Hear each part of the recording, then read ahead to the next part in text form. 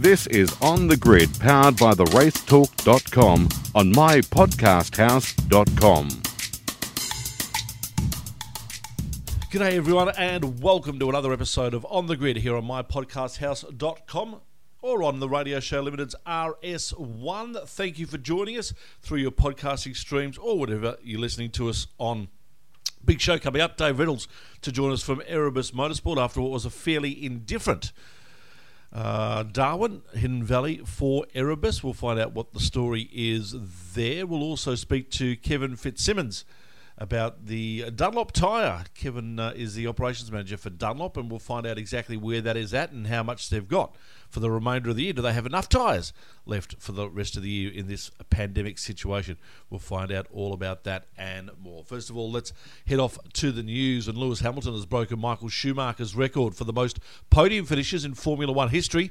His victory in Spain moving him to outright first with 156 podiums.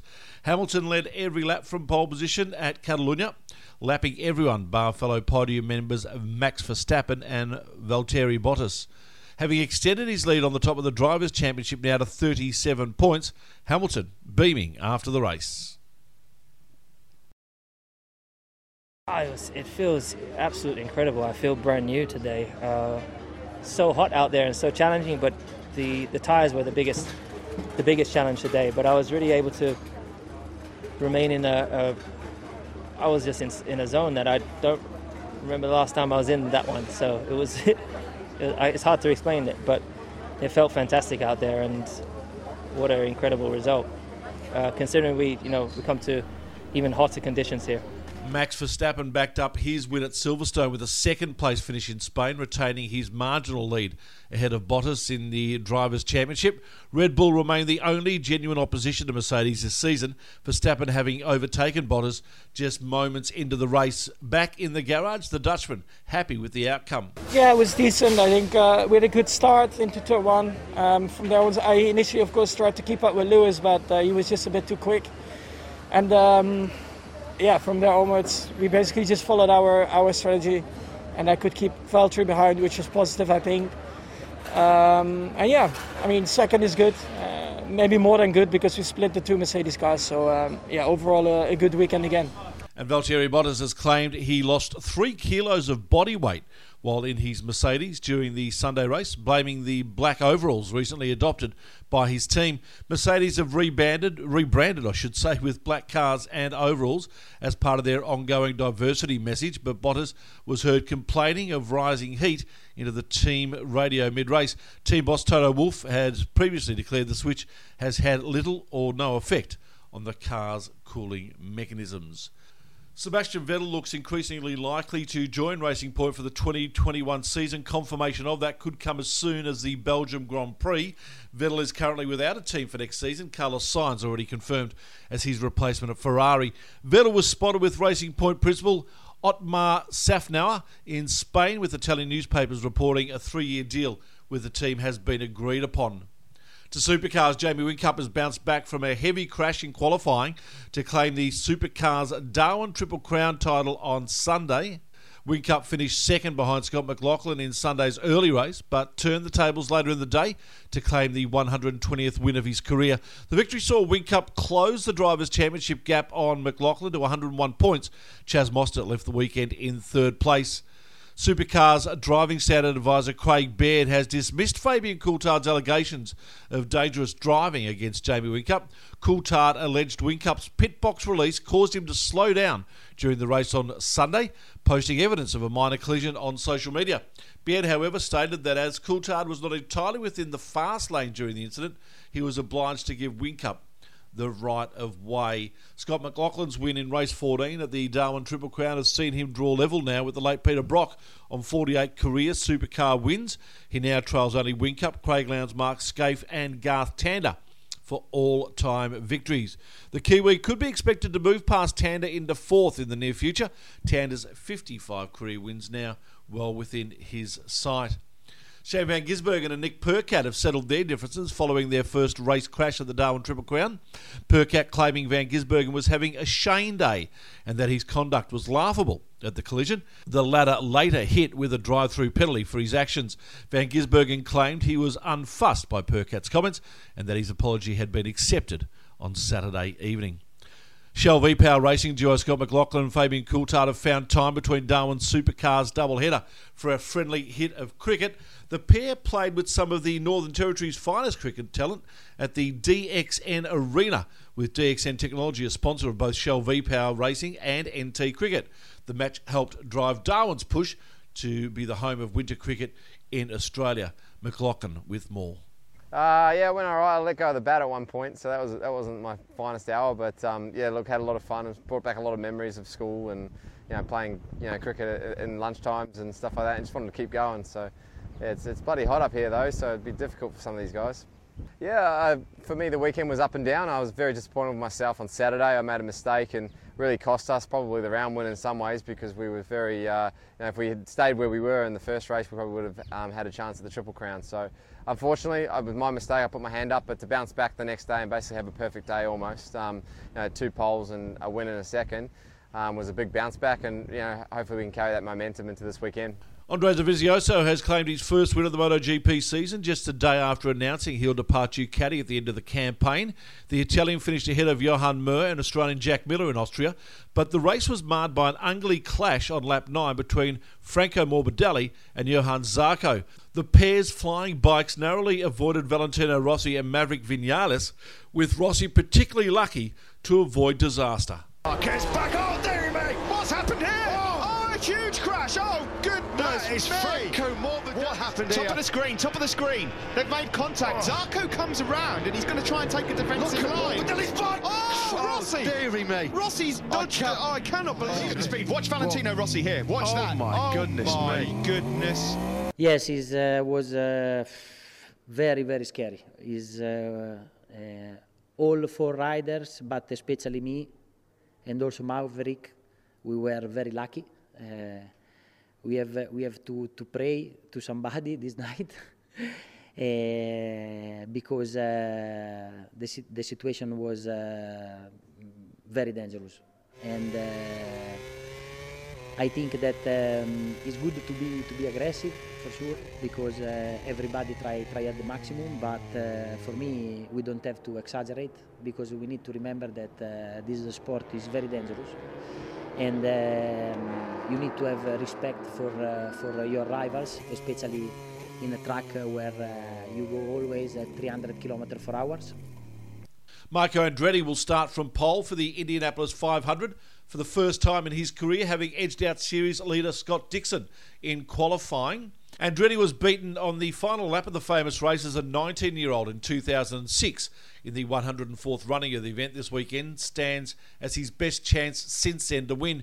Now aged 33, Andretti will be looking to secure a long-awaited second win for his family after grandfather Mario's victory in 1969. And finally, a brand new motor racing track has been given the green light with the new $200 million Cardinia Motor Complex racetrack set to be built and able to cater for up to 60,000 fans. It includes a 4-star hotel. Plans for the facility were approved back in December 2019, while the planning permit for Stage 1 was ticked off by the Cardinia Council at Monday's council meeting, giving it the green light with the track expected to open within 2 years. A 10-storey, 70-room hotel featuring a rooftop restaurant with 360-degree views and a pool will overlook Turn 1, while the circuit will be able to accommodate up to 60,000 spectators across multiple viewing areas with the use of temporary grandstands. The FIA Grade 2 circuit is expected to host between 5 and 10 motor racing events each year, and it's believed talks have already commenced with hosting supercar races, while the track will be of such a high standard that it'll also be able to host Formula One training. That's it for the news. Let's get into the show. This is On The Grid on mypodcasthouse.com. Yep. All right, joining me on the line as he always does, Richard Crowell from the racetalk.com. The race what? I don't know. The racetalk.com is what we're talking about. Hello, Crowlesy. New business venture there, the Race Cork. The Race Cork. It's my new wine website, Shebex. Well, since you live in South Australia, it's probably appropriate. Well, I like it. We'll work on that. They're all screw capped now, though. They've ruined it for us. Yeah. I'm well, mate. Nice to be with you. 4 weeks of supercars in a row coming up. How about that? I know, That's NASCAR style. How cool. Thing. Yep. I'm missing out midweek racing. I'm still frustrated we didn't get like a Wednesday night show in. Would have been But anyway. fantastic. Let's see if the drivers would have liked it, though, as we catch up with the man who's currently sitting 5th in the championship, Dave Reynolds, Bathurst champion, joins us. Hello, David. Hey, boys. Thanks for having me. Much appreciated. Thank you for coming on board. There's the first question straight up and down. Would you have loved to have raced midweek? Well, I don't really know. To be honest, it doesn't matter when we race these days. We're all on the road together, so why can't we just knock it over and get it done and move on? Speaking of, but I understand all the TV stuff. It's all, the whole sport revolves around TV. Yeah. So, it's what TV said goes. Speaking of being on the road, mate, you've been that now for the last couple of months. Spent a bit of time in Sydney, now up in Darwin, then you're off to Townsville, and then you probably don't come home until maybe the middle of October after Bathurst. It's a fair stint, isn't it? Yeah, mate, it's a bit of a trip when you think about it. If you told me at the start of the year this was going to happen, I would have told you you're full of shit. And And you would so be yeah, right. I know it's just bizarre set of circumstances. But as a category, we're all on the road together, trying to get our sport still operational and do as much as we can while we can. I left Melbourne. I don't even know, probably 5 or 6 weeks ago now. And I went to stay in Albury with my folks and spent 2 weeks there, and I loved it. Like, I'd had the best time ever. I've never in my life have I left my place of residency and improved my life. I went home. My mum cooked meals. She washed and cleaned after me. And it was like I was on a full-time holiday. It was beautiful. Okay, cool. And then after that, we went to Sydney for the Eastern Creek race. And then after that, we went to Gold Coast for 2 weeks, and then we've come across to Darwin. We've been here for a week and a half. Hang on, 2 weeks now, I think. Yeah. Yep. So it's been 6 weeks on the road. It's been enjoyable. Luckily, I've been able to take my girlfriend, and she's been able to pack up her life alongside me and work on the road. So she can work at her normal day job from her laptop. And otherwise, if she didn't come with me, I probably wouldn't be having as good a time, and it'd be quite depressing. So I honestly feel from the bottom of my heart how some of the people have left their young families, their wives, whoever they're with behind, and they won't get to see them for up to 15 weeks. It's quite sad. Yeah, it is. And I think everyone who works in and around the sport, even those of us that aren't traveling with the circus, are thankful of that, because we can still do this and the various other bits of work that we've got. Your season's a hard one to read, Dave, so far. 5th in the championship, yet to crack a podium this year, but you've just been quite relentlessly consistent, really. 4th and 5th and 6th, solid results. How do you judge the first half of your season? Oh, I'd say average. I'm always on about challenging for wings and podiums and being up the front, and it just hasn't really come through. It's been a strange year, just in my results, as alongside with all the bullshit we're dealing with. It's been strange. We rolled out at Adelaide, qualified in the front row, first race, end up 4th. Probably, the car wasn't that good in the race, and then we learnt a lot of stuff. And then I crashed into my teammate Anton.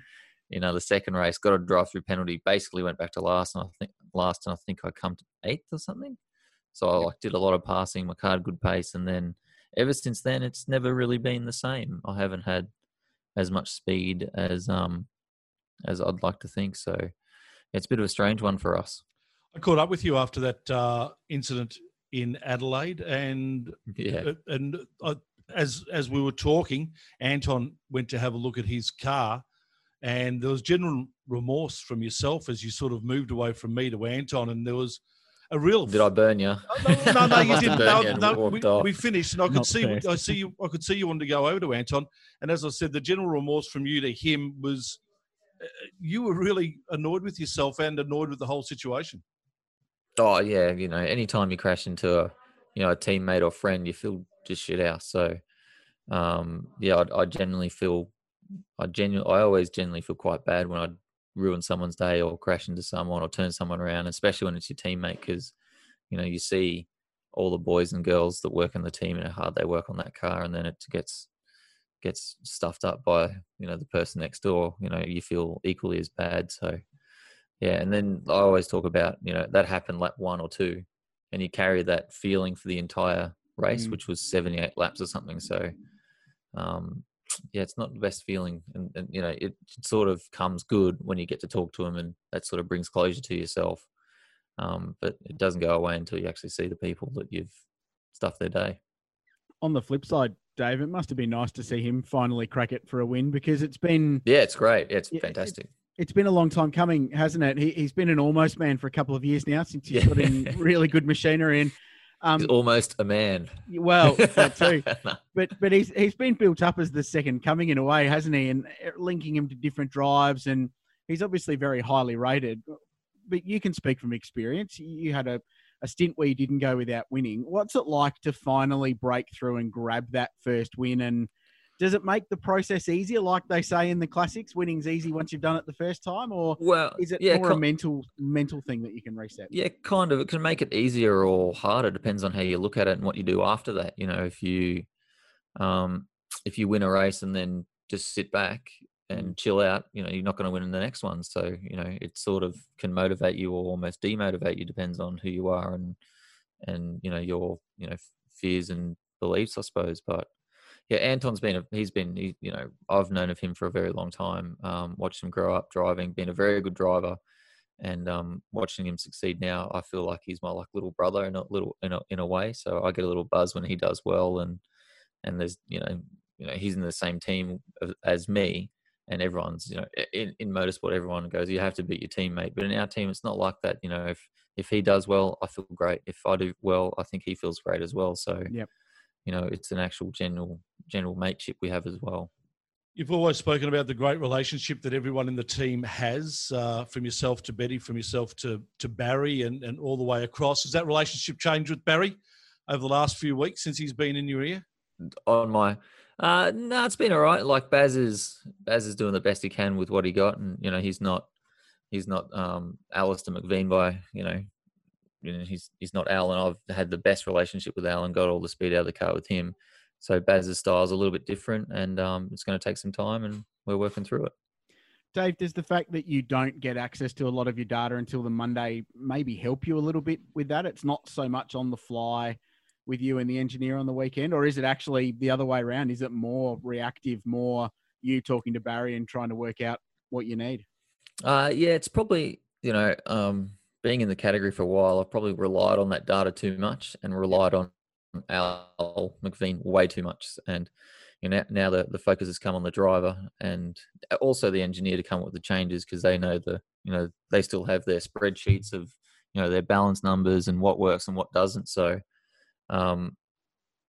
it's just been a bit difficult. So it's going to be interesting to see what happens going into the next Darwin race, because this is the first time we've had the data we're allowed to look at the data. So, it's going to be interesting to see which teams actually are smart and make big gains and see which teams don't. So hopefully we're one of them. Yeah. Well, there's a few up and down the lane that could afford a tune up from last weekend. The problem is in this sport, there's a lot of educated guesses. Yeah. And if you don't have the experience, you can't be guessing anything. Yeah, for sure. Just on Al, are you still in touch with him? Is he still playing a role remotely from back home? Yeah, Al, I talk to Al, every day about racing, how we can go faster, how we can win races, and I'm pretty sure he relays that message to Baz, and it's up to him to make the best decision possible for us. But yeah, I talk to Al all the time. I can't do it without him.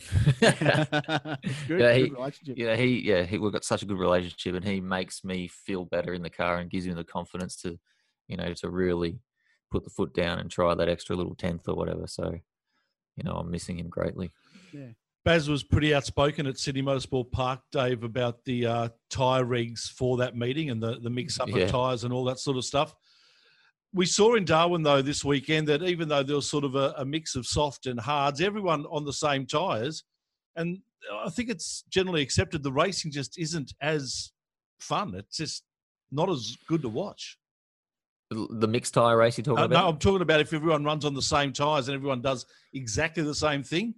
It's just... Yeah, I don't know. Well, what my problem is right now is when you have soft and hard tyre and you don't have to run both sets or both compounds in each race, you have a situation like we have now. There's 3 races going on right now. There's the all soft race, the soft and the hard race, and then the hard tyre race.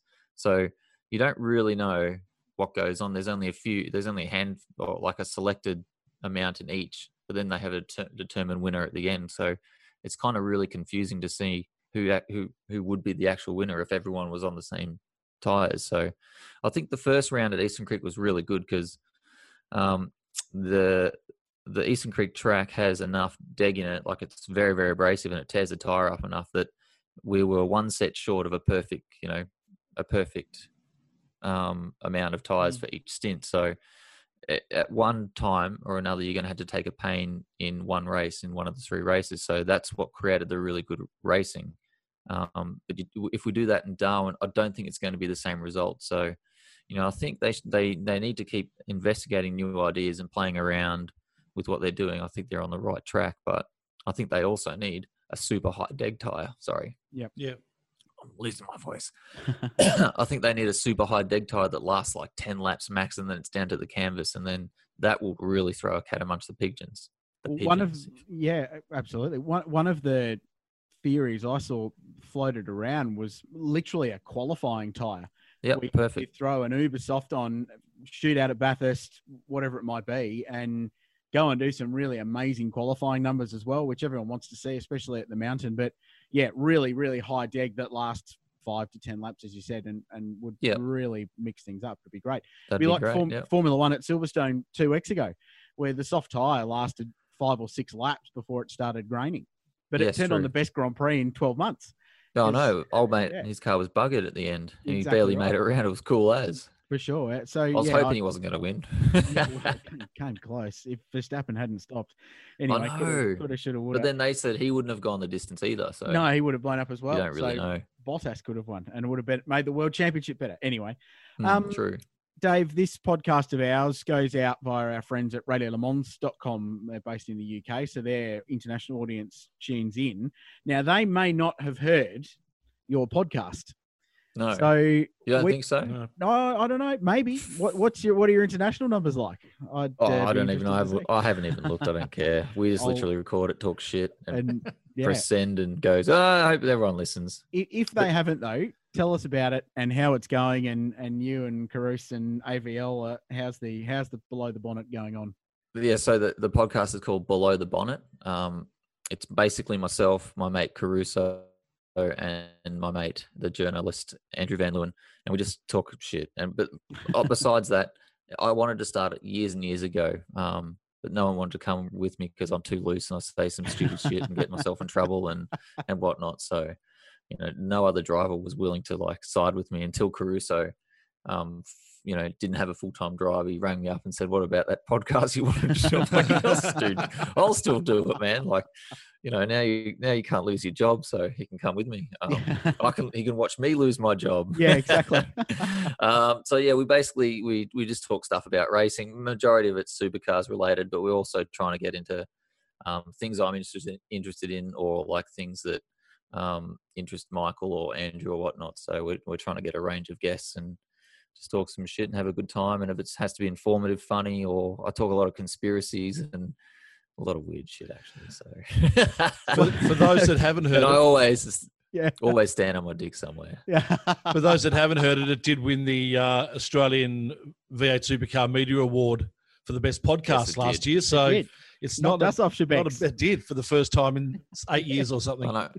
I feel bad being on your podcast because we're like rivals and shit. No, so. we're hoping it'll help our numbers. That's why we brought you on. Yeah, exactly. A bit of cross promotion. Hey, mate, I'm here to help everyone. I know, and we appreciate that. Before we let you go, a quick one in regards to the 4 weeks straight of racing, as we said at the start, NASCAR style.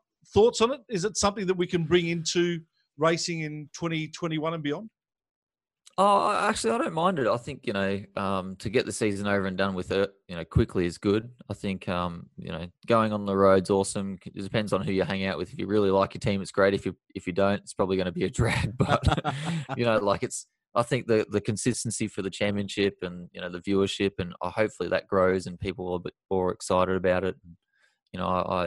As a racing driver, all you want to do is race cars. So to race every weekend, it's, your dream come true. I think the worst I ever got to in my previous life, or when I was sort of coming up, I did Carrera Cup in New Zealand. I did supercars over here, and I think I raced 7 or 8 weekends in a row, and at the end I was buggered. Yeah. Plus all the travel, the international travel, and I was just spent at the end. So, yeah, I'm actually looking forward to it because, in between all the races, there's not a lot of things you can do. There's not a lot of appearances to do except for Zoom meetings or Skype meetings or whatever we're doing these days. So, it's not very taxing on everyone. Oh, mate, sorry. Shebex, one last one from me before. I mean, it's a long way. Boys, you can talk to me for an hour. I've got plenty of time. No, we've actually got another guest coming on. So who you having on? We've got Kevin Fitzsimmons from Dunlop coming on to talk about tyres. Oh, Kevy. Yeah. Oh, do ask him. Has he got a bunch of rocks in his in his toolbox to like show the camera? Because do you know what I'm talking about? Anytime there's there's a tyre failure or something, Kevy brings out the rocks from the top of the toolbox. So ask him about it. Before we get Kevy on, last question. No, you're fine. It's good. It's a good point, and we'll definitely fire that in. We'll let you know what he said. That's for me. Yeah, we will. Oh, no doubt. I was looking ahead to Bathurst, and you've got Will Brown driving along with you. He's a really impressive young talent. I just wanted to talk about him for a little bit. Yeah, love talking about Will. Yeah, he's been really bright for the last couple of years, and he's just got that little bit of an X factor as well. But it seems like he fits in really well with the Erebus bunch. Do you feel like that's the way? Oh, 100%. He's a big weirdo like myself. I actually call him my son, and he calls me dad and my girlfriend mum. So yeah, he's like my 21-year-old, 22-year-old son that I never had. He's just a funny used car salesman from Toowoomba, like a country boy, and he's just so funny. He got a silver tongue in his mouth, and I love hanging out with him. He's like probably one of my best friends for life I'll have. So, I'm lucky I get to share a car with him because he's very, very talented, very young, very enthusiastic, and he just brings just another level of happiness to our team. Like he just walks in, big smile, beaming all the time, and and you sort of feed off that energy when you go racing. So, man, I can't wait till the Enduro. And the amazing thing is he doesn't put it on. I've known him since Formula 4 when he was involved there. And he's always just been exactly the same, Cheeky little bugger, isn't he? He certainly is. As you are, Dave, and please never change. I'm a good person. No. Go to church on Sunday. You can be cheeky and good at the same time, Dave. It's fine. Yes. Really appreciate you coming on board, mate. Go and enjoy a crocodile steak or something. And thank you for coming on board. Sure. I won't eat that. Dave Reynolds See you, boys. Joining us here on the grid. Thanks, mate.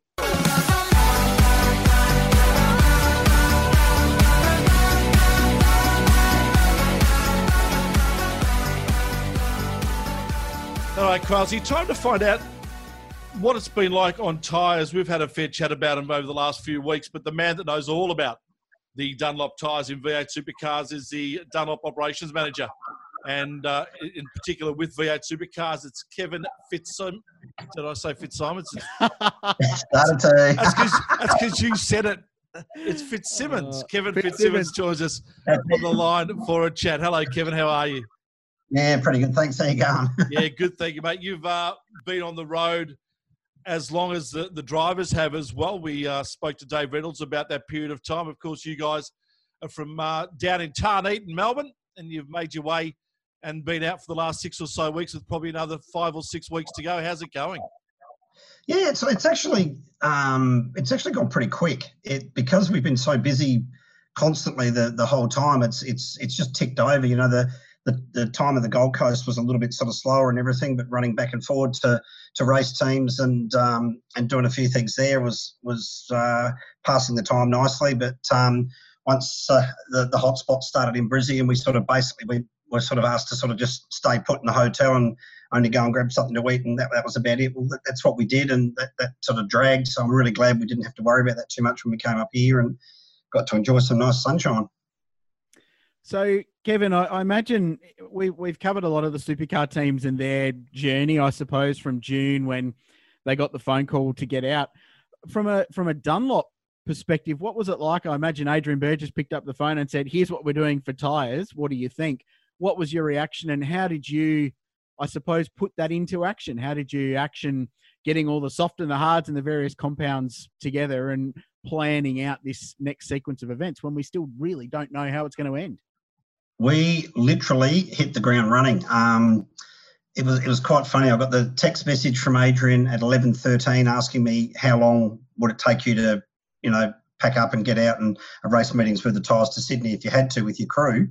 And I sort of went back and said, all being well, we probably knock it off in 24 hours. And then I got the phone call at 11:27 to say you've got 12.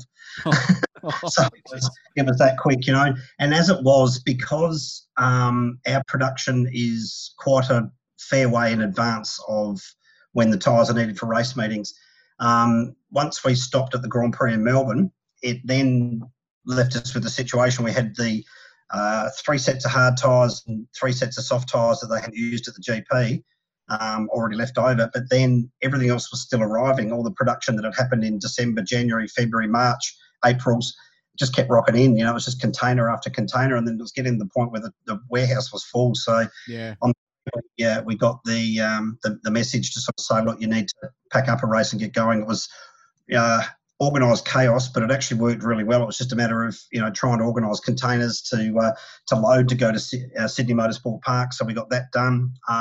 We were literally just putting the last rack of tyres in the back door of the box, and the phone call come through saying, did you know Super 2 and Super 3 are running at SMP?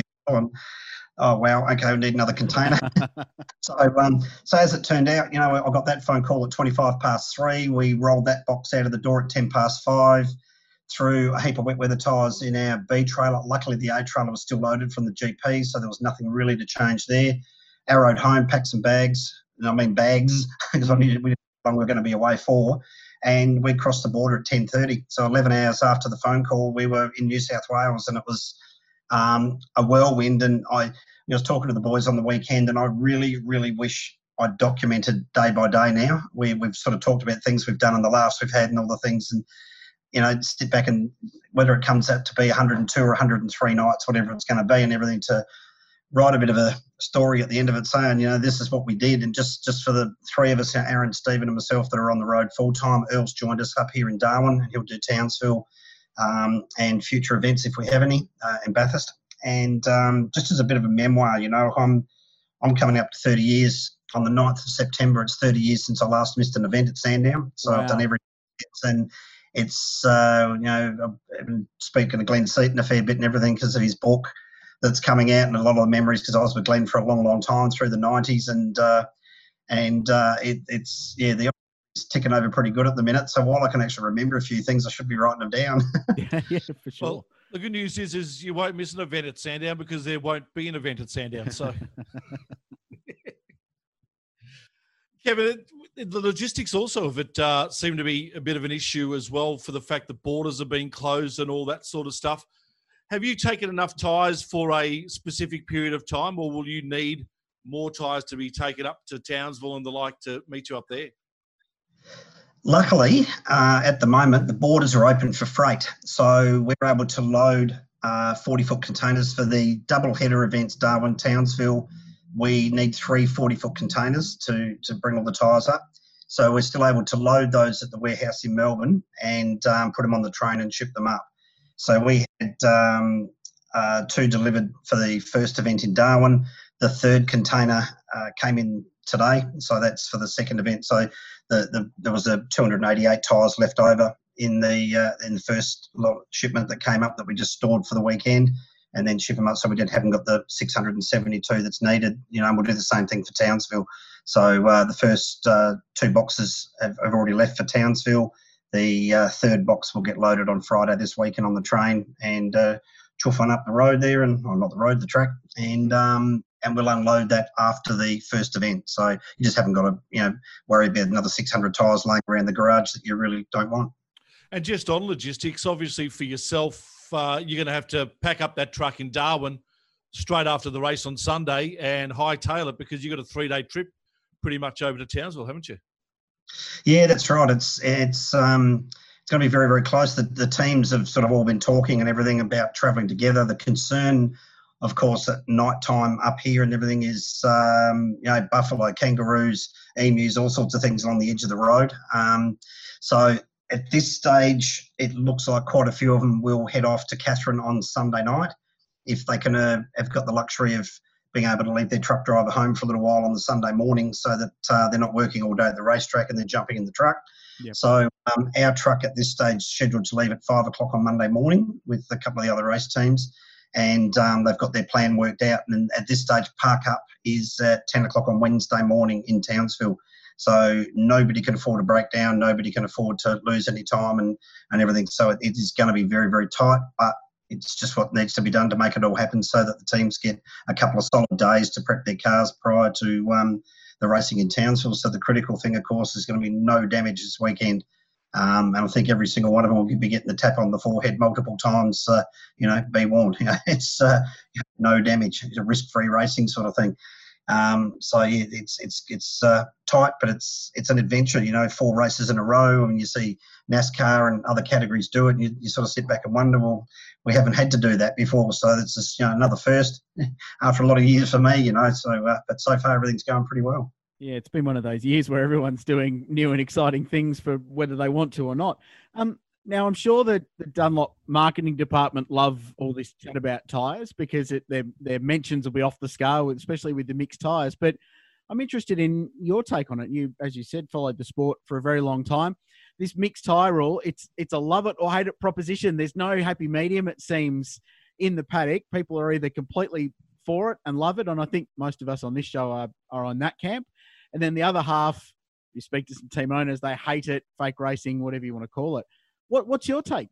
Good for Dunlop because it sells some tyres, but what's your... It's that type of thing. Yeah, it's good for us because it gets people to... Tyres are hard to talk about. They're pretty boring.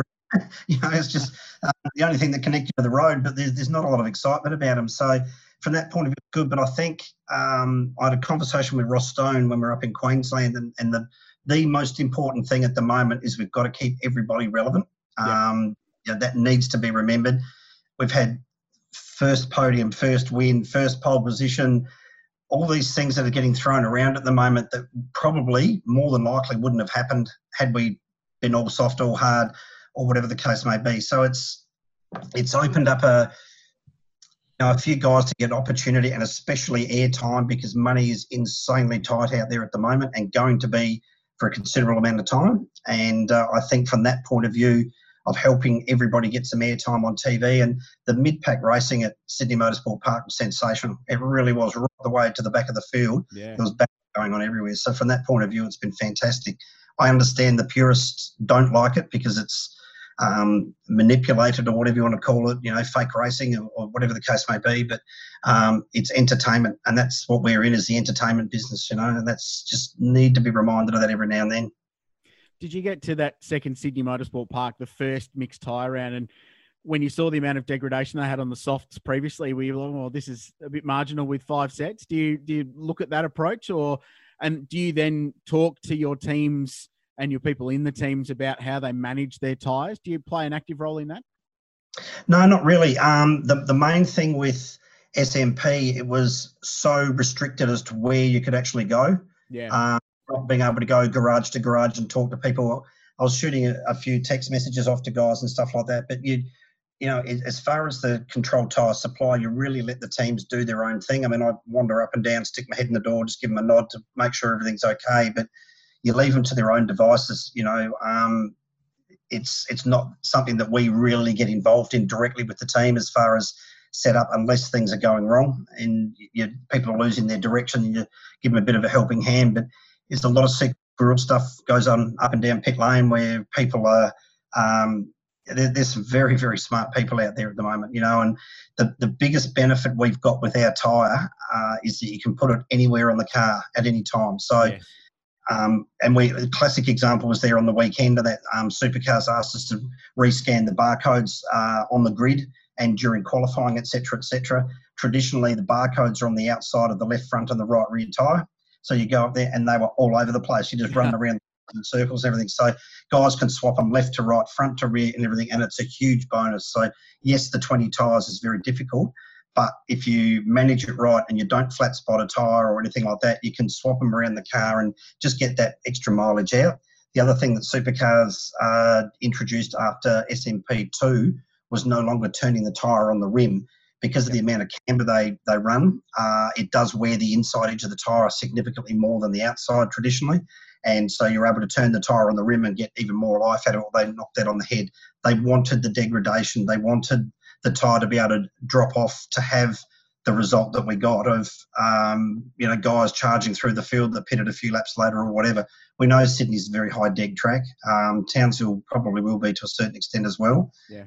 Darwin, because the surface is so good, it wasn't as obvious. So, it's just one of those type of things that you just got to sort of sit back and remember the show and the fact that we are on track. Nobody else is on track at the moment, and everything we've got the e-racing thing was fantastic for capturing a new audience. So, milk it while we can, just sort of sit back and say, well, geez, the racing right the way through the field here is really good, not just a couple of guys up the front. So, Kevin, I gather from that answer you're a high deg man. You don't mind a track with a bit of deg. Oh, because of the nature of the cars, they are so hard to pass and everything that the deg helps that a bit. If you give them massive amounts of grip and everything and be able to pass it, a lot of the tracks that we go to, it's very difficult to pass because where the passing opportunities are, the corner prior to it may be a 90-degree right-hand or left-hand corner. Unless you're right alongside, it's very, very hard to actually pull out from behind them, overtake them, and make the pass cleanly. So you go to Sydney and things like that, it's very, very difficult to line them up for a pass for a long period of time, whereas the deg can help there. It's just make them sort of slip, slide away a little bit sort of thing and just put the pressure on to cook them a bit more. And everyone talks of aero wash and all these other things that are going on at the moment with the cars that are making it hard to pass. I mean, the deg sort of just introduces that other factor into it that can help things to just sort of kick along a little bit, sort of just open some opportunities up, which we need. A question I've always wanted to ask but never have asked of anyone. You might be able to answer it for me. When Supercars Commission make their decision about how they're going to run tyres on a race weekend, what is the process of that? Do they actually call you first before making the decision? Or do they just ring you and say, Kevin, this is what we're doing, knowing that this is how many tyres you have basically in stock? Yeah. The situation that we're in at the moment is I gave Adrian Burgess a list of exactly what we had. Now, the start of this year, we were basically heading to the new format of fresh practice tyres everywhere else. So everywhere we went was going to be 32 to 40 tyres per car. So when they came back after the COVID shutdown and everything, we dropped back to 28. So we knew we had lots and lots of stock. The only shipment I was waiting for was Bathurst tyres. Everything else was here up until Bathurst side of things. So I was able to cancel Gold Coast. I was able to cancel the Newcastle tyres as far as production goes, and we had everything else here. So the availability was around the 9,500 tyre mark. And I sort of say, right, we had 9 sets of hards from New Zealand. We had 3 sets of hards left over from the Grand Prix. So that's where we were able to do the 5 race meetings of 3 sets of hards and then add the softs into it from there. So it just gave them some options. So you just say, we've got these 2 here you go. And they went and made the decisions on what they wanted to do. So we don't really get involved in formats as much. It's just basically, can you supply this, and this, and that's what we have. But as I said, our production is a long way in advance. It's sort of 6 months in advance. The orders are in before race meetings. So changing close to race meetings as far as reducing tyres is very easy. Increasing is extremely difficult. But at the moment, we've got massive amounts of stock there. So I'm certainly happy at churning them out the door. Just talk about the Supercars relationship, Kev, because it's been long-standing. It's one of the longest relationships in the sport at the moment from a commercial point of view, but because it crosses over so much into that sporting side, Dunlop's been there through, 4 sets of different vehicle regulations now, back from the Group A days right the way through. So I imagine there's still a very close working relationship, the commercial hat on, but also then from the sporting side where you're always communicating with what they're doing, and especially now what they're planning to do moving forward with the new car and the calendar and formats moving forward.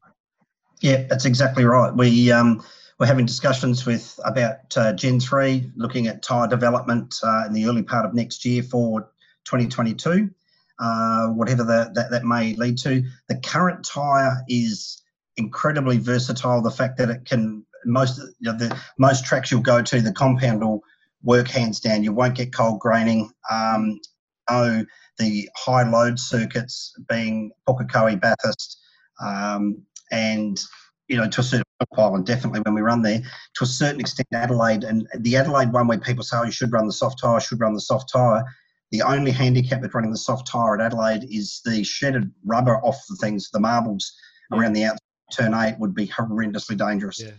Got nowhere to go. The rubber hits the track, comes back on. So that's why we sort of shelved the idea of doing that one. But as far as drawing on the knowledge from days gone past, it's definitely always there. We had a development in 2017 which came up with an exceptionally good tyre, but the problem with it is it had a very, very narrow working window. And because of the limited amount of testing everyone was able to do, guys were trying to find the limit of the tyre at the race meeting. And we had quite a few failures at Phillip Island and more at Eastern Creek. It wasn't ideal. The tyre was fine. The tyre was tested at Cowspan in America and came back with some amazing figures. But unfortunately, one of the figures that it came back with, and I'm talking like 100 gig of data, it was insane. Wow. And one of the things it came back with showed that the more camber you put on, the more grip it made. So, of course, everyone started going, crank it on. And we had guys racing it over 9 degrees negative camber at the front, and it was just inside edge of the tyre, So that makes it difficult. Whereas we went back to the 2016 spec, we called it, which is what we've got now. And it's not bulletproof, but it's close enough to it. And it works everywhere you go. And that's the benefit at the moment of what we've got. So that makes it very, very difficult to change, So, but the commission and the tech department, everything, all have their input. And there's a good, really smart people on that panel with the Gen 3 to work out the regs for that and come up with something. But the only thing we've got to try and get away from is this current tyre thing. When the front tyre gets very, very hot following a car and the grip goes away, and that's why you'll see guys will reel a car in hand over fist, get right up behind them, and all of a sudden they stop dead. And it's just because it's just cooked the front tyres, they just lose all their front grip. So we're going to try and find something a bit more heat resistant. Yeah, okay. So that's really interesting. So you're saying that's a tyre issue as much as it is these cars producing an enormous amount of downforce, but also very dirty air and being very hard to follow, especially with the little wickers, the gurneys they've got running now. So there's something you can add to the product by tweaking that front tyre for the future. Yeah, it's something that the factory I've spoken to them about. It's excessive heat, and I'm talking excessive heat, like it's very, very noticeable. The TPMS sensors that we run inside the wheels give us internal pressure and temperature, and you can actually see it when you're looking at all the cars in the supercar data hub and everything. We can log all the cars at the same time, and you see some pretty scary temperatures here, and it's just one of those things. It's just loses front grip, and that's whether it be all aero or partial tyre, but you start losing the thing, and it starts understeering. That all that does is push the tyre temperature through the roof. So we're going to sort of have a bit of a play with that one. The factory have got some ideas as to what they can do, what they think they can do that will assist that, and we'll have a crack. And the plan is, I think, to start testing first quarter of next year. Yeah. Developments traditionally take a reasonable amount of time because they you make 4, 5 or 6 different specs sort of thing and find the one that works. They go and build a heap of them in the standard thing, and then go to your Phillip Islands and Wintons and Queensland Raceways of the world to do some testing, probably back to SMP, depending on what they want to do compound-wise. Yeah, that's really interesting. Really interesting. Thanks for that. Last one for me, and it's a hypothetical. Put your race fan hat on and not your Dunlop one. And there's a whole 1,001 reasons why it won't happen, commercially the most of them all. But is there a part of you from a competitive side that would love to see tyre competition back in the sport, and you as Dunlop taking on other brands coming in to try and beat it? Because that mid-90s era, we had 4 or 5 different brands, and one would be good on one day and one would suit one track, and it was really just added a whole nother layer to the sport. Does part of you kind of want that to happen again? Yeah, it's funny. I was a big part of that in the 90s. We were I was wearing a different colour shirt in those days and everything. You got a real sense of satisfaction beating the others. It was one of those things. The biggest problem with it is the cost is horrendously expensive. Yeah, exactly.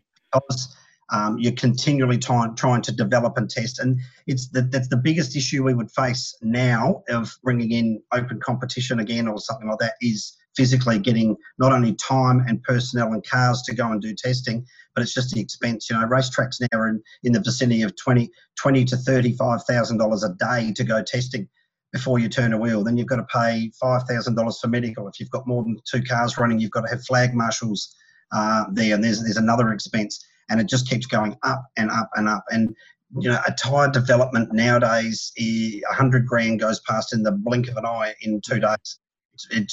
It's horrendous. Would I love to see it? Hell yes, it'd be fantastic. It's one of those things. I mean, it's really funny. I mean, we're driving out of the track on Saturday night, and the security guard lady yelled out to me, goes, "Oh, how'd you go?" I said, "Oh, yeah, we won." And she goes, "Oh, that's..."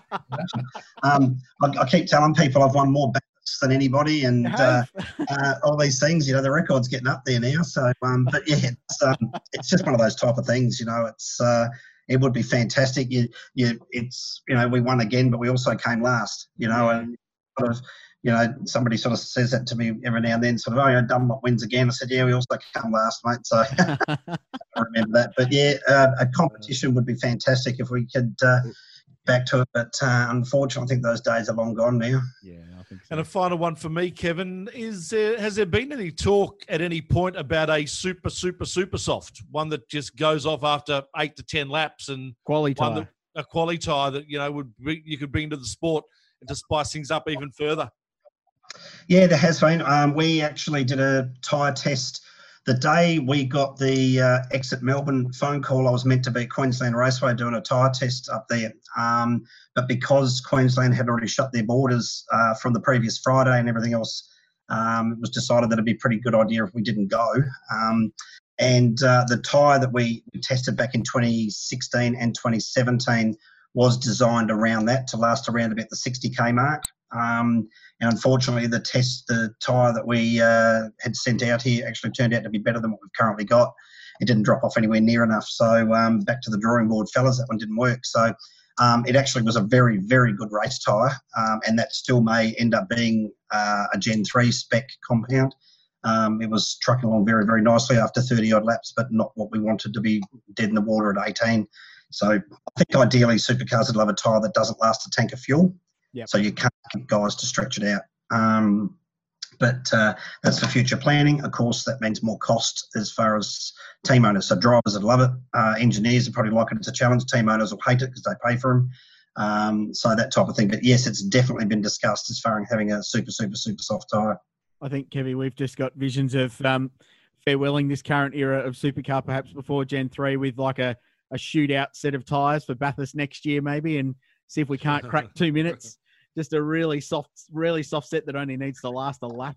I actually floated that idea at a meeting with supercars and our people last year, and I said, we should have the Dunlop top 10 for armour or pole position, sort of thing. Yeah.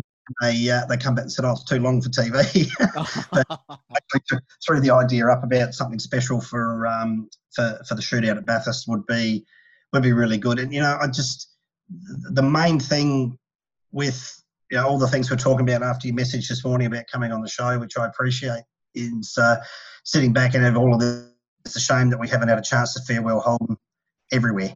Yeah. It's now looking very sketchy with the announcement today about Tassie borders staying closed to December, Perth looking shaky, all those type of things. And there's a lot of people who have been faithful fans for a long time and they deserve a farewell, and it's just damn shame they're not going to get it. So, we'll still have Commodores around, the Holden will be there next year and everything, but this has been a pretty tough year for a hell of a lot of people, but for the fans of the Holden brand, it's been a tough pill to swallow, that's for sure.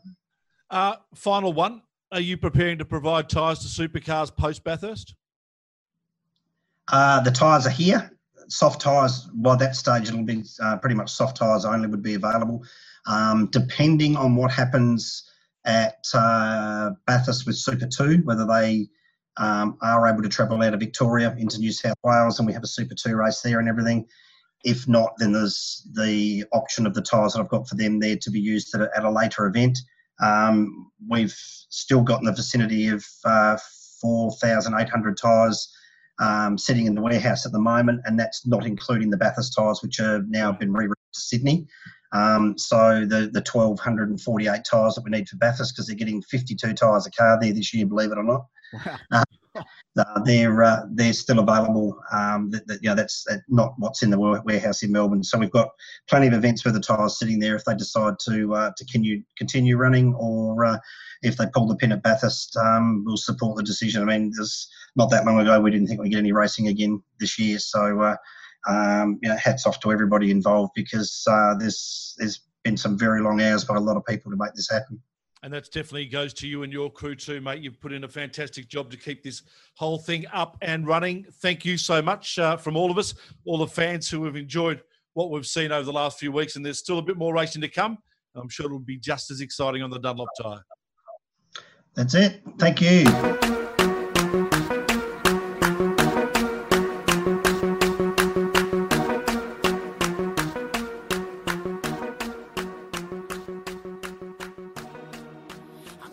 All right, Krause, come to the final segment of the show, and we always introduce one of our good mates, either Dale Rogers or this man, Mark Walker from theracetalk.com. Hello, Mark. Shebexter, Krause, can I start out with 2 attaboys?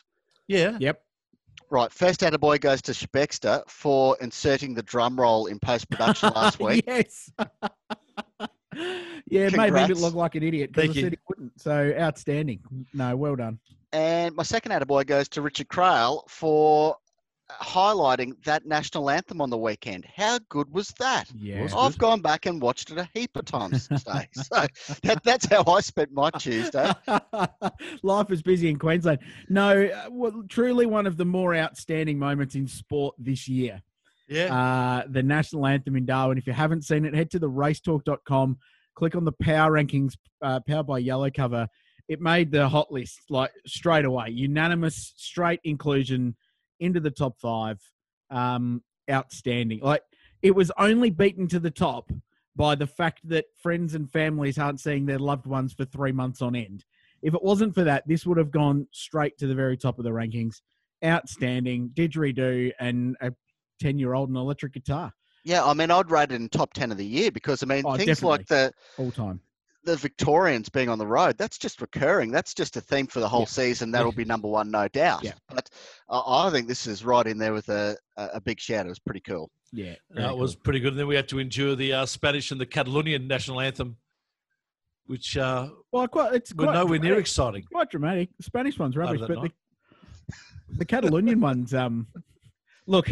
Written and spoken by Richard Craill. No, look, during the Grand Prix on Sunday night, I'd had a beer or two.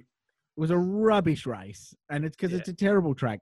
And I don't normally put stuff on social media that'll come back and bite me in the backside down the road, right? Because, you go for a new job, everyone looks at your social media, he said bad things about us. So to the Spanish government, I will say it again. If you were planning to give me an ambassadorship, some form of award, I don't know why, never been there in my life, probably not going to go there.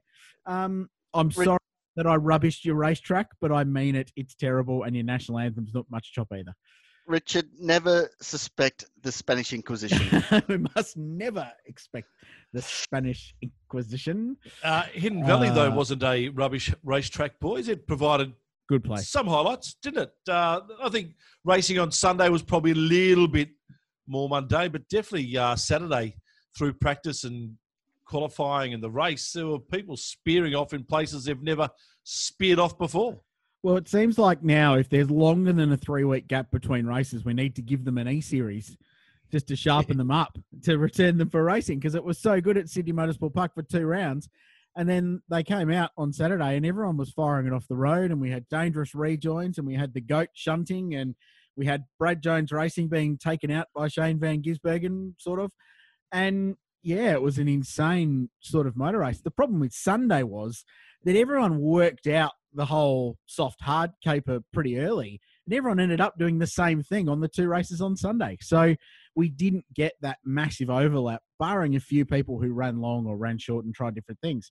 So it ended up being a soft tyre race, which is what we're going to see next weekend with everyone pretty much on the same rubber. But yeah, the old Saturday race was a wild one. All sorts of stuff going on. And what has Brad Jones done to the Northern Territory government to deserve the kind of treatment they get every year they go there? 2 cars at turn 10 last year, 3 cars at turn 6 in the one race this year. What's going to happen this weekend? Like turn 1, they're going to be 4 wide and just end up down at, I don't know, Palmerston? It's bad. Terrible weekend.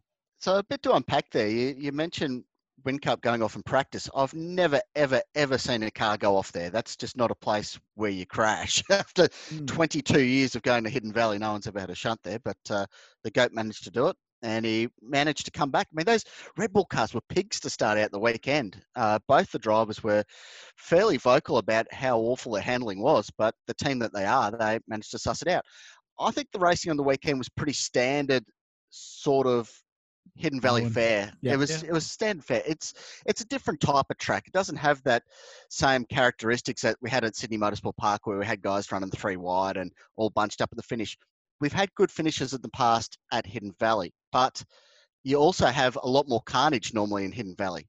I think this year, only seeing that niggle at the start of race 1 was pretty unusual for that place. So hopefully they can all keep it nice and clean this coming weekend, and we'll have some more boring races, which is a sad thing to ask for. But typically up there, the biffs brought back more safety cars, and they all are bunched up more and have more biffs sort of thing. So it sort of breeds close racing and accidents, but they're all pretty clean on the weekend, by and large. As we mentioned a little bit earlier, this weekend's going to be weird, I would have thought, and I know we'll focus on it more, but just running off the back of this weekend and carnage, you would expect that everyone goes super, super conservative this weekend, because you couldn't afford to have any major issues with your car on the Sunday. Otherwise, things could turn out pretty bad for you for Townsville. Yeah, but if it's something you can't fix in 2 days, it's put it in the bin kind of job, though, Shebeck. So they get to Townsville on Wednesday. They've got Thursday, Friday in the garages to rebuild it if they need to. And if you're not ready, if you're shunting bad enough that it takes more than 2 days to repair a car on the road, you're not racing anyway. Yeah. It'll be a new chassis job. So it'd need to be a pretty big accident. I don't think it changes too much. I don't think you can ask them to go easy too much, and they're not going to, because they're car racing drivers. They're going to go out and have a crack. But the race, it's been by most accounts, it's been bloody good so far since they've come back regardless. Like, the quality of racing has been very, very high. Saturday was an outlier. It was one race out of the last 9 we've had that was a really messy, scrappy affair. There seems to be a fair bit of respect there. I think that's what everyone sort of understands what's going on in the world, and the pressure that the teams are under, and the pressure that the series and everything is facing. And in instances there in the past, people would go for a gap that was a 50-50. Now they just give a bit of space, a bit of respect for what they're doing, which I think is probably a nice thing. No, I think you're definitely right. There's no doubt about it. Sunday racing, boys, it was good, and it was good to see the cream come back to the top after some issues on Saturday for both Whincup and McLaughlin in regards to time penalties and the like, and they really took the bull by the horns, didn't they, and just ran with it. Yeah, look, Mark touched on it early, that Jamie Whincup's rebound, and indeed Triple Eight's rebound that weekend, was outstanding. They had a dog of a Saturday. Cars weren't good. Whincup crashed. They had an unsafe release in pit lane that he got penalised for. Van Gisbergen got into Percat, who got into Hazelwood, and then he got penalised for that. Really off-kilter day. Full credit to Mark Dutton, who stuck his hand up post-race and said, "No, my fault. We own that one. That was bad." But the way they turned it around, and as Mark touched on, shows the champion race team that they are. And Jamie was really, really good. Jamie's biggest problem was that wherever he went, Scott McLaughlin went with him. And they were first and second, or second and first. So from a championship point of view, McLaughlin basically comes out square from where he went in, despite the fact that both he and Whincup had a shocking day on Saturday and finished 20th and 17th respectively. They both lost a load of points. No one got any massive ground in the championship. And in fact, really, it was only Chaz Mostert, of the top 5 in the championship, only Mostert finished in the top 10 on that Saturday race. Everyone else was outside of it. So Chaz was the big winner of the weekend, and he's actually drawn closer to Whincup than he was going into it. So, yeah, it's setting itself up now with Triple Eight really firing, and McLaughlin clearly at the peak of his powers based on what he did on the weekend and what he did in qualifying. It's set up for a really cool arm wrestle between the two of them. But, of course, Scott, with a 109-odd point championship lead, whatever it is, just has to keep within a few positions of Jamie, and he's got a nice little points buffer. But one bad race for either of them, and the other one has a good day, that margin disappears, or it doubles overnight. So that's going to be really interesting to follow.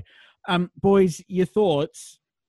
The whole round dealio ground my gears a bit on the weekend, and Neil Crompton exposed the biggest flaw in this, because in the final race of the weekend, they were working out the points, and it looked like, as it turned out, that it would be a count back for the winner.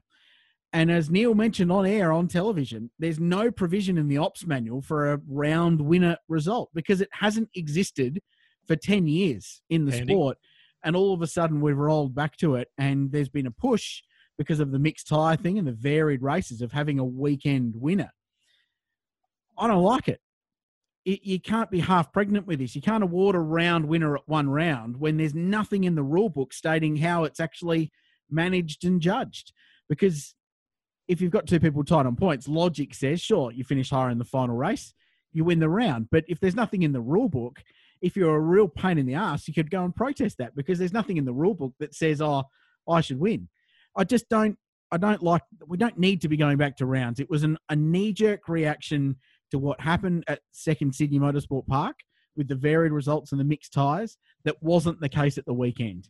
We didn't have that crazy varied racing that we had, because it's not such a low-deck track. I want both of your thoughts on that. I'm not on the round winner thing. I don't think we need it. I don't think we've needed it for 10 rounds. And my final point is that we're almost in the scenario where Fabian Coulthard almost won the round without even troubling the scorers for a race win. And that's the last thing you want. Right. So it doesn't upset me nearly as much as it upsets you, because I just don't care. I'm sorry. It doesn't matter to me. If the racing's fine, just get on with it. It doesn't matter. I get that, but they bash on with it in the TV coverage, on and on again about it. It's a discussion point that doesn't need to happen, Mark. That's my point. But Fabian winning without winning a race, good on Fabian, because Rick Kelly won the championship by winning one race, because that's how you still won a race though. Oh, whatever. But the thing is, on the weekend, you go back to Sydney Motorsport Park, where there was that high tyre deck, where there was a compromise in results. You had to give up certain races over the course of the weekend. There in the weekend, there was none of that. If Whincup didn't cop his penalty on Saturday, his results for the weekend would have been third, second, and first. There's no compromise there. There's no joke. There's no gimmicks. That was just a fair run to the weekend, and he rightly won it.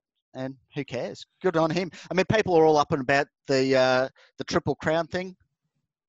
Whatever. Okay. Yeah.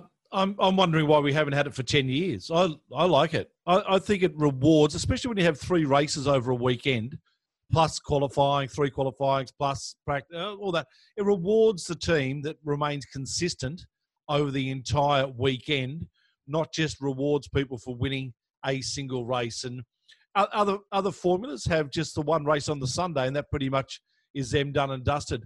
Having the 3 races over the weekend, I don't mind having a race winner for the fact that people who can perform over the entire weekend, they get something for it. But on that count, Jack Le Brocq isn't a round winner. So technically he goes in the list of having won a round because he won that race in Sydney, but he wouldn't have even been near the podium overall at Sydney Motorsport Park 2 last time out. Oh, so we're going retrospective with it, are we? No, we're not. But this is the theory that everyone's talking about. 16th, 1st, he'd be nowhere. So Jack wouldn't have even got near a big trophy for the weekend. He would go, you won a race, congrats, but wouldn't have been on the podium spraying the champagne. And that's fair enough. If he's 2 16ths. Yeah, but he won a race. So, but you win the race. Go for the race win. That should be what it's about. And that's what my point isn't so much about the round win versus a race win. It's about the fact that we've just gravitated to this because people have said we have to, but there's nothing in it in the rule book to make it a thing that happens. And that just, it's grey area. It's silly. It doesn't need to be a discussion point. But put something in the rules then to... It won't be a problem moving forward. So, the overall points for the weekend were Whincup from Coulthard, McLaughlin 3rd, then Van Gisbergen, Mostert, Winterbottom, De Pasquale 6th, then Reynolds, Courtney and Waters rounding out the 10. That sounds reasonable. That sounds about... Yeah, I'm not arguing with that, though, Mark. I don't think that's... I don't have an argument with that. Why have we gravitated back to it? It's a knee-jerk reaction that irritates me, that one round of varied racing and all of a sudden we need to go back to this. Anyway, that's the hill I'm going to die on. What I do want to talk about is our great sponsor of my podcast house programs called Manscaped. And of course, if you want to sort of look after yourself down below, the question I ask is, when is the last time you shaved the quarantine bush in your pants? It needs to be asked. And Manscaped can help you out with the Lawnmower 3.0. It's a brand new model that they've brought out. It's an amazing trimmer, a third-generation trimmer featuring the cutting-edge ceramic blades to reduce grooming accidents. When I tell you it's premium, I mean premium. The battery lasts up to 90 minutes. So if you've got a fair bit of shaving to do... Good grief, what are you doing in 90 minutes? You can do the whole family. Wow. Oh, wow. One of the coolest features is the LED light, which illuminates grooming areas for a closer and more precise trimming. And when you've got the tool shed over the tools like I have, you need as much light down there as you can. 20% off and free shipping with the code MyPodcastHouse at manscaped.com. That's 20% off and free shipping at manscaped.com. Use that code MyPodcastHouse. Crikey, it's time to shave those balls. I'm going to call also the close shave or the ballsy run. Actually, let's call it the ballsy run of the weekend. That'll be our new segment. And for me, it goes to Mark Winterbottom. And that run in qualifying at the end of qualifying, I think it was for race 14, where all the cars were coming out of pit lane with 2.5 minutes, 3 minutes to go.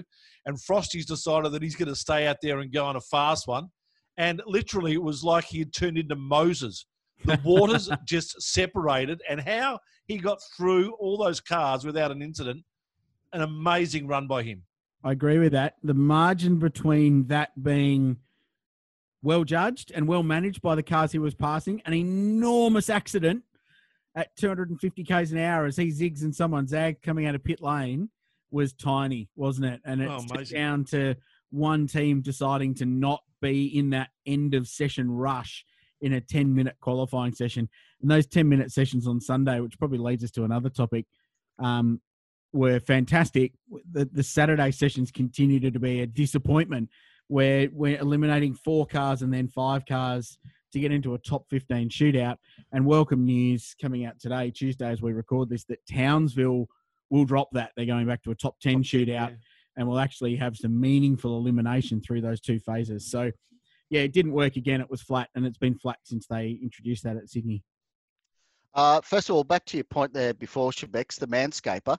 I've got to tell you, that is the most powerful power tool in our house at the moment. What a beast. They're impressive. I won't go quite that far because I've got an angle grinder not far away from me.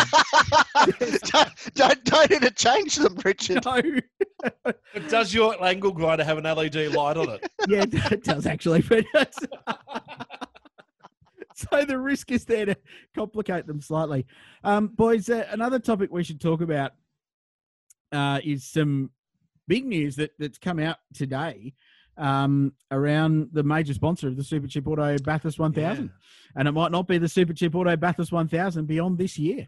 Well, that is the belief, isn't it, that Supercheap will be pulling their sponsorship of the event after season 2020. It's been a fairly long association, that one. Yeah, it's been going on forever, and it's going to be hard to roll off the tongue. I mean, it always used to be the James Hardy 1000 growing up, wasn't it? Then the Toys 1000, that doesn't sound right, does it?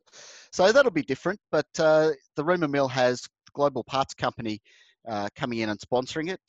You may know them as Repco, or their other brand here in Australia, their other main brand is Napa Auto Parts, which is sort of their legacy parent company brand from the United States. And they've been taking over a lot of little parts stores around the country, and they've really expanded their footprint lately. So it's just a matter of what they want to do, if they want to push the barrow of the Repco side of things or the Napa Auto Parts side of things. But that's cool. So long as there's big sponsors willing to be in the sport, that's a cool thing. Yeah, well, what it does show is the value of the 1000. And Supercheap, in a statement to News Limited, said that they weren't going to get into a bidding contest with an international company. They had a bit of a jibe about that, which is fair enough. They're allowed to do that. But their contract was up. It was up for renewal. And the fact that there's a major company that wants to come in and throw more money at the premier motorsport event in the country is great news for our game, especially right now in these conditions. That's outstanding. Be interesting to see what brand they use, whether the Repco 1000 has a great ring to it with the Aussie history that name's got with Brabham and the stores and Gary Rogers and all the way back. But whether they go hard in pushing Napa is really interesting. And Auto Action reported as well that potentially they're going to grab the naming rights to the championship from Virgin moving forward. So maybe they split their brands. Repco 1000, Napa Supercars. Yeah. Possible. The thing I'm going to miss is that massive super cheap pop-up store. Oh, yes. They'll just be a different brand, mate. Oh, well, I hope so, because that is the busiest super cheap store in the country that weekend, because they have absolutely everything. They have a lot of really cool merch. I jammed one up there on my Facebook this week, the playmat for the kiddies. They've got all sorts of really cool things that they get behind the sport, and hopefully Repco or Napa can do the same. Can you just go through that playmat for us? Because there are a couple of inaccuracies in regards to the real-life Mount Panorama. Well, they stuffed up the signs for the S's and the Dipper. They spelt Forest Elbow wrong, and they've got cars going on the wrong side of the road the wrong way around the track. So, I mean, I think the editor and the illustrator of the mat have to have a bit of a talking to there. Hopefully, this is something that Repco can come in and fix up. That's a new way of ending the Conrod, and the Chasers just put a mountain there. Yeah, good grief. Makes sense. I bought one for my 3-year-old nephew, and he did not care. But he loved the mat. So notice to Repco, Napa, whoever it is, do more. Excellent. Surefire seller. Hey, boys, we should have a quick chat. We normally don't, in our segment, talk about MotoGP or Moto2, but two of the biggest accidents you've ever seen in your life coming out of both those categories on the weekend. How no one died was absolutely beyond me. But we talk about guys putting their lives on the line every week when they go out racing in motorsport. Those MotoGP guys, those bike racers, are just incredible. Yeah, they're either completely fearless or completely mad, and it's probably both. Somewhere halfway happy medium between the two. Yeah, that was extraordinary. The vision, and that vision looking back to Rossi, who's at full tilt into turn 3, and this bike just comes through and brushes past the front balance of his Yamaha, and he jerks his head around to see what on earth it was. It was both bikes nearly took him off within a metre of each. It's interesting, isn't it, that is the reason why there are quite often dedicated circuits for 2- and 4-wheel racing, and why sometimes they don't translate. So Barcelona, we were all railed against the Spanish Grand Prix on the weekend. It's a 2-wheel track, and it's great for 2-wheel racing because it's got fast, long, flowing corners. They don't often race at those massive stop-go corners for reasons like that, because you can fire across the apex on the bike and crash into someone on the other side. Fine in a car where you've got all that protection, but not so much when you're on a 2-wheel bike and covered in leathers. Frightening moment. Amazing they got away with it. Speaking of madmen, Indy 500 this weekend. Yes. Speeds are up, which is always very interesting at the Indianapolis Motor Speedway. And also this year we're here in the middle of August, so it's not the month of May. Weather conditions could be completely different. When speeds get up at Indy, sometimes they can have very interesting races there. Hopefully they have a nice safe one this weekend. Yeah, Marco Andretti on pole, and a bit of serendipity there. 33 years since his granddad was on pole at the venue, which is just extraordinary. Given there's 33 cars in the field, it's one of the iconic numbers there. So it's going to be a really good race. The Hondas have been dominant in practice and qualifying in the lead up. So the Chevys, and for our own willpower, we'll be hoping that they've got better race pace. But yeah, open field, really, really competitive stuff. But the Andretti cars look real strong early on. Having been there before, Mark, as you can probably attest to, Richard, the second best thing to the actual race itself is the crowd. And to not have a crowd in that venue, we were fortunate enough to go there when there was 385,000 people at the 100 running. To not have a crowd there, that is just going to be the weirdest feeling. Yep. Yeah. That's just the state of the world, isn't it? Yeah. And full credit, Indiana's been one of the better states, which isn't probably saying a huge amount about the way the Yanks have been going, but they've been one of the better states at managing this, and their numbers have been lower amongst a lot of them, especially in the Midwest where it's been going troppo lately. So, they made the tough call. No crowds. Roger Penske had tried to get it in with 25%, which is still sort of 50 or 60,000. That's not going to happen. So no crowds, but they've also lifted. Indianapolis is unique because they block out the indie TV market. So local people can't watch it live on TV, ideally, so you grow. Football did that for years and years in Australia. They've lifted the block out, so everyone in Indianapolis can watch it live on TV. But to add some perspective there to the coronavirus stuff, Indiana, even though they're doing well by American standards, Victoria's never been as bad as them on any given day yet. So that just, you think of the dramas that we've got here, and they're a good state over there who are doing the right thing by American standards, and we're still doing a lot better than them. So it's a wild world. Yeah. 100%. Final thoughts on this weekend, boys, in Darwin. Are we going to see much of the same? Well, what interests me, Shebex, is who makes a big gain and who maybe tries too much and goes back. I'm not sure. So I'm looking at Chaz Mostert in particular. I thought he was really impressive on the weekend, 7th, 8th and 4th across the 3 races. Really solid. Bryce Fullwood had a shocker. So they need to get him up the order a little bit in car number 2 and get him up there with Chaz, because they're looking really strong. He's got legitimate qualifying speed. His race pace is really solid, and their strategies have been very, very well thought out. So WAU just gaining in strength as they go on. So I'd like to see them have a swing at it and try and get them just a little bit closer and maybe challenge Whincup and McLaughlin on raw speed. And then, the guys that had a shocking weekend, I mean, you have to look at Tickford first and foremost. They have to do something this weekend, Shebex, because aside from James Courtney's podium, which was tyre-assisted, but still legit tyre-assisted on the Saturday, they had an absolute Barry Crocker of a weekend. So normally after a race weekend, everyone pulls in. Even if they've had a tough weekend, it's like, oh, no, we've figured it out now. We've got a direction. If we came back tomorrow, we'll be right. Hey, good luck. We are back tomorrow. So correct. Everyone has a good baseline to go off. So it could be closer. You could see some surprises step up there in qualifying. Like they've now got some experience on these tyres. Well, not necessarily in qualifying. That's going to be the one main difference. Expect the qualifying times to come down because they'll be on the softs versus the hard for last weekend. I think it'll be more of the same. The good teams will still be good. I think a hard knot is going to be the Saturday time certain finish. Yep. Because early program, the time certain cutoff is 2:48 p.m. local time, which seems a bit silly on a Fox Sports only race, which will then go into a half-hour post-race show on Fox Sports.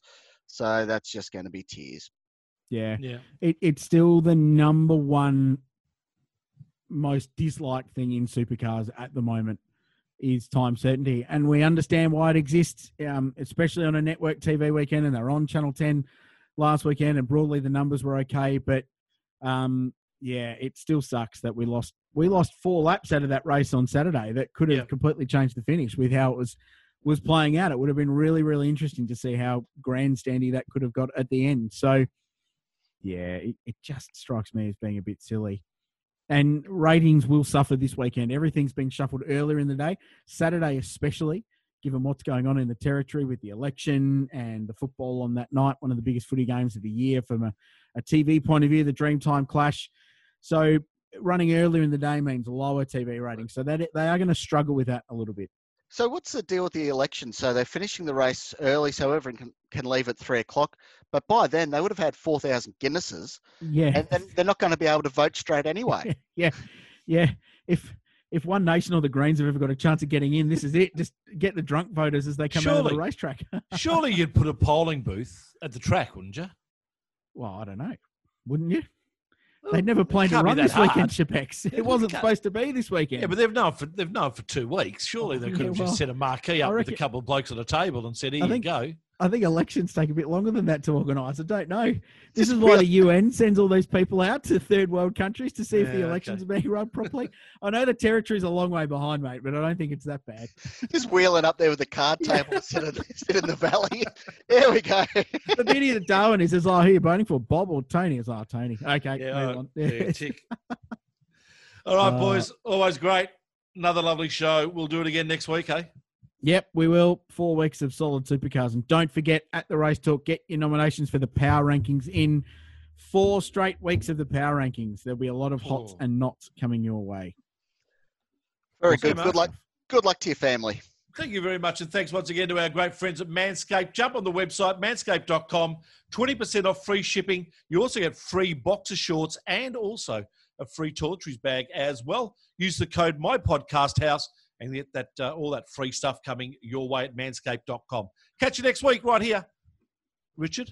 Yeah, one more. Yeah. Before we go, our mates at NTI, you just got into a sponsorship spiel. I needed to get it in. NTI, who have sponsored the website and the podcast for 12 months, have taken over naming rights for the Townsville event for 3 years, not just this year. So well done, NTI. Thanks, everybody. Catch you next week. Till then.